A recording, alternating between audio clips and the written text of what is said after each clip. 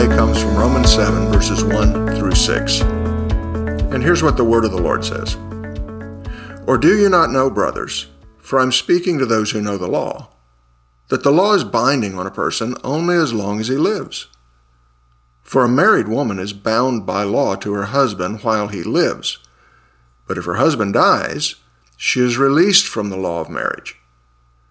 Accordingly, she will be called an adulteress if she lives with another man while her husband is alive.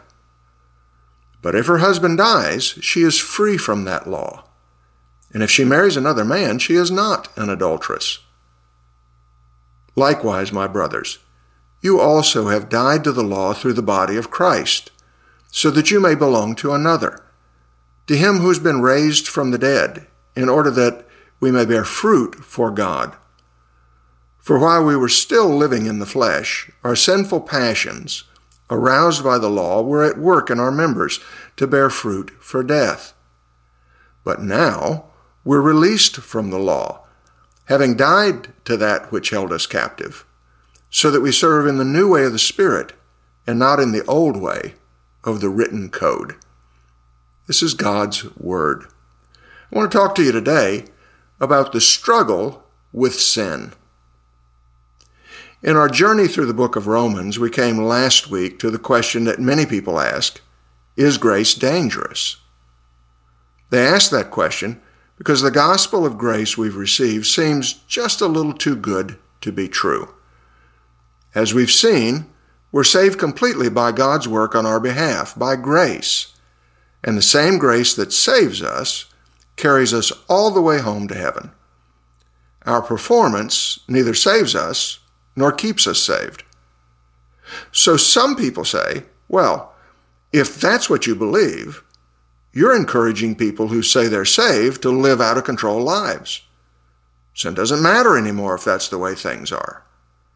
Since that obviously can't be true, we really do have to keep the law if we want to be saved. The answer to that, as we saw last week, is that such people don't understand what happens in the soul of a truly converted person. Someone who is saved doesn't have to keep the law. He gets to do all the things the law demands without being required to do it. Now, this whole question of the law and how we live as believers is what today's study is about. In chapter 7, we learn 3 things about the law and about our struggle with sin. First, we learn that we're free from the law's power to condemn us.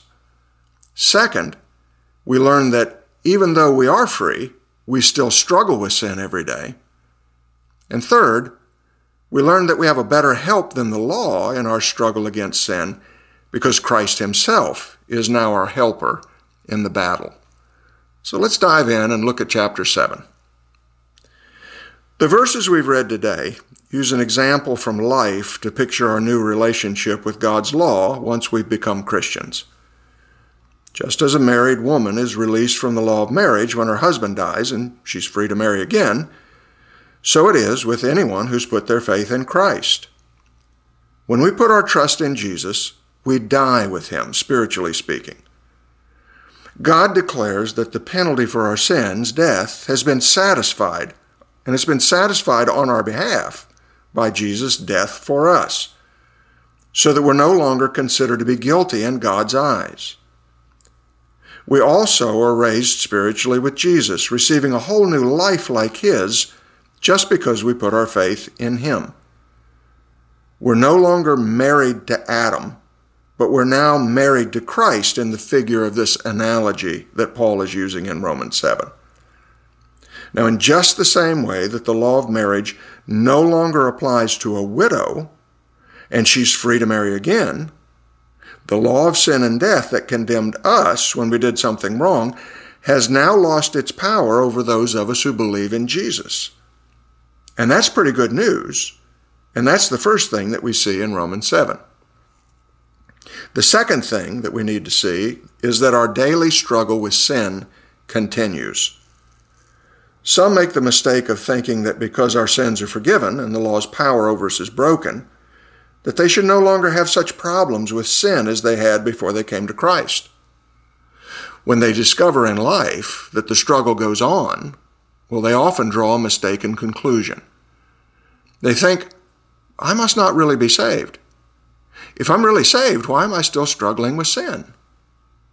So the second thing that we're told in this chapter is that it's perfectly normal for our struggle with sin to continue once we become believers. Paul described his struggle with sin in verses 21 through 24. Paul wrote, "So I find it to be a law, that when I want to do right, evil lies close at hand. For I delight in the law of God in my inner being. But I see in my members another law, waging war against the law of my mind and making me captive to the law of sin that dwells in my members. Wretched man that I am, who will deliver me from this body of death?" I mean, think of it. If the Apostle Paul wasn't spared such a profound struggle against sin, well, what chance have you got? No.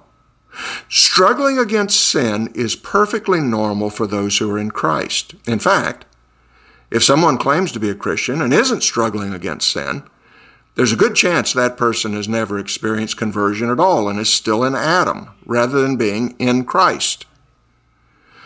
Now, the way that natural men and women try to overcome sin's power, if they try at all, is always by keeping laws. But since those who are Christians are no longer under the law's authority, there must be some new way provided by God for us to overcome the power of sin that still tempts us. And blessedly, there is. And that's the third thing we're told in chapter 7. Paul gives us the pathway in Romans 7, 24 and 25, when he says, "Wretched man that I am, who will deliver me from this body of death?" And now here comes the cure. "Thanks be to God, through Jesus Christ our Lord. So then I myself serve the law of God with my mind, but with my flesh I serve the law of sin." His good news is that our deliverance from sin's power comes to us in just the same way that our salvation came, through Jesus Christ our Lord. Christ himself will help us overcome the power of indwelling sin without resorting to the use of the law. Now, how in the world can that happen? Well, the answer is in chapter 8, but that's for next week. So how can we use the things we've learned today? Well, first, we can release ourselves from the guilt we feel because of our imperfections. Most of us are still carrying around the idea that we have to keep the law in one way or the other. And of course, that always leads to self-condemnation because not one of us can keep the law. That's the point of the law. But now that we've been released from the law's authority to condemn us, we can stop condemning ourselves. Secondly, we can face the fact that the principle of sin still lives in us, even though we've been forgiven by God. And that means that our ongoing struggle with sin isn't anything strange for true believers to experience. It's comforting to realize that our struggle with sin isn't evidence of our being lost. In fact, it's much more evidence of our being saved. No one struggles with sin quite so much as a devoted follower of Christ. Finally, we can rejoice in the fact that we have real help in our struggle against sin. Just as the grace of God in Jesus has saved us, the grace of God in Jesus will help us gain the victory over sin day by day. 3 good lessons from Romans 7. Let's pray. Lord, thank you for your amazing grace toward undeserving sinners. You freed us from the condemnation of the law. You reassured us about the normalcy of our struggle with sin. You've given us everything we need for victory over sin in Jesus Christ our Lord. We praise you for loving us so much, and we thank you for these good gifts. Hear our prayer for Jesus' sake. Amen.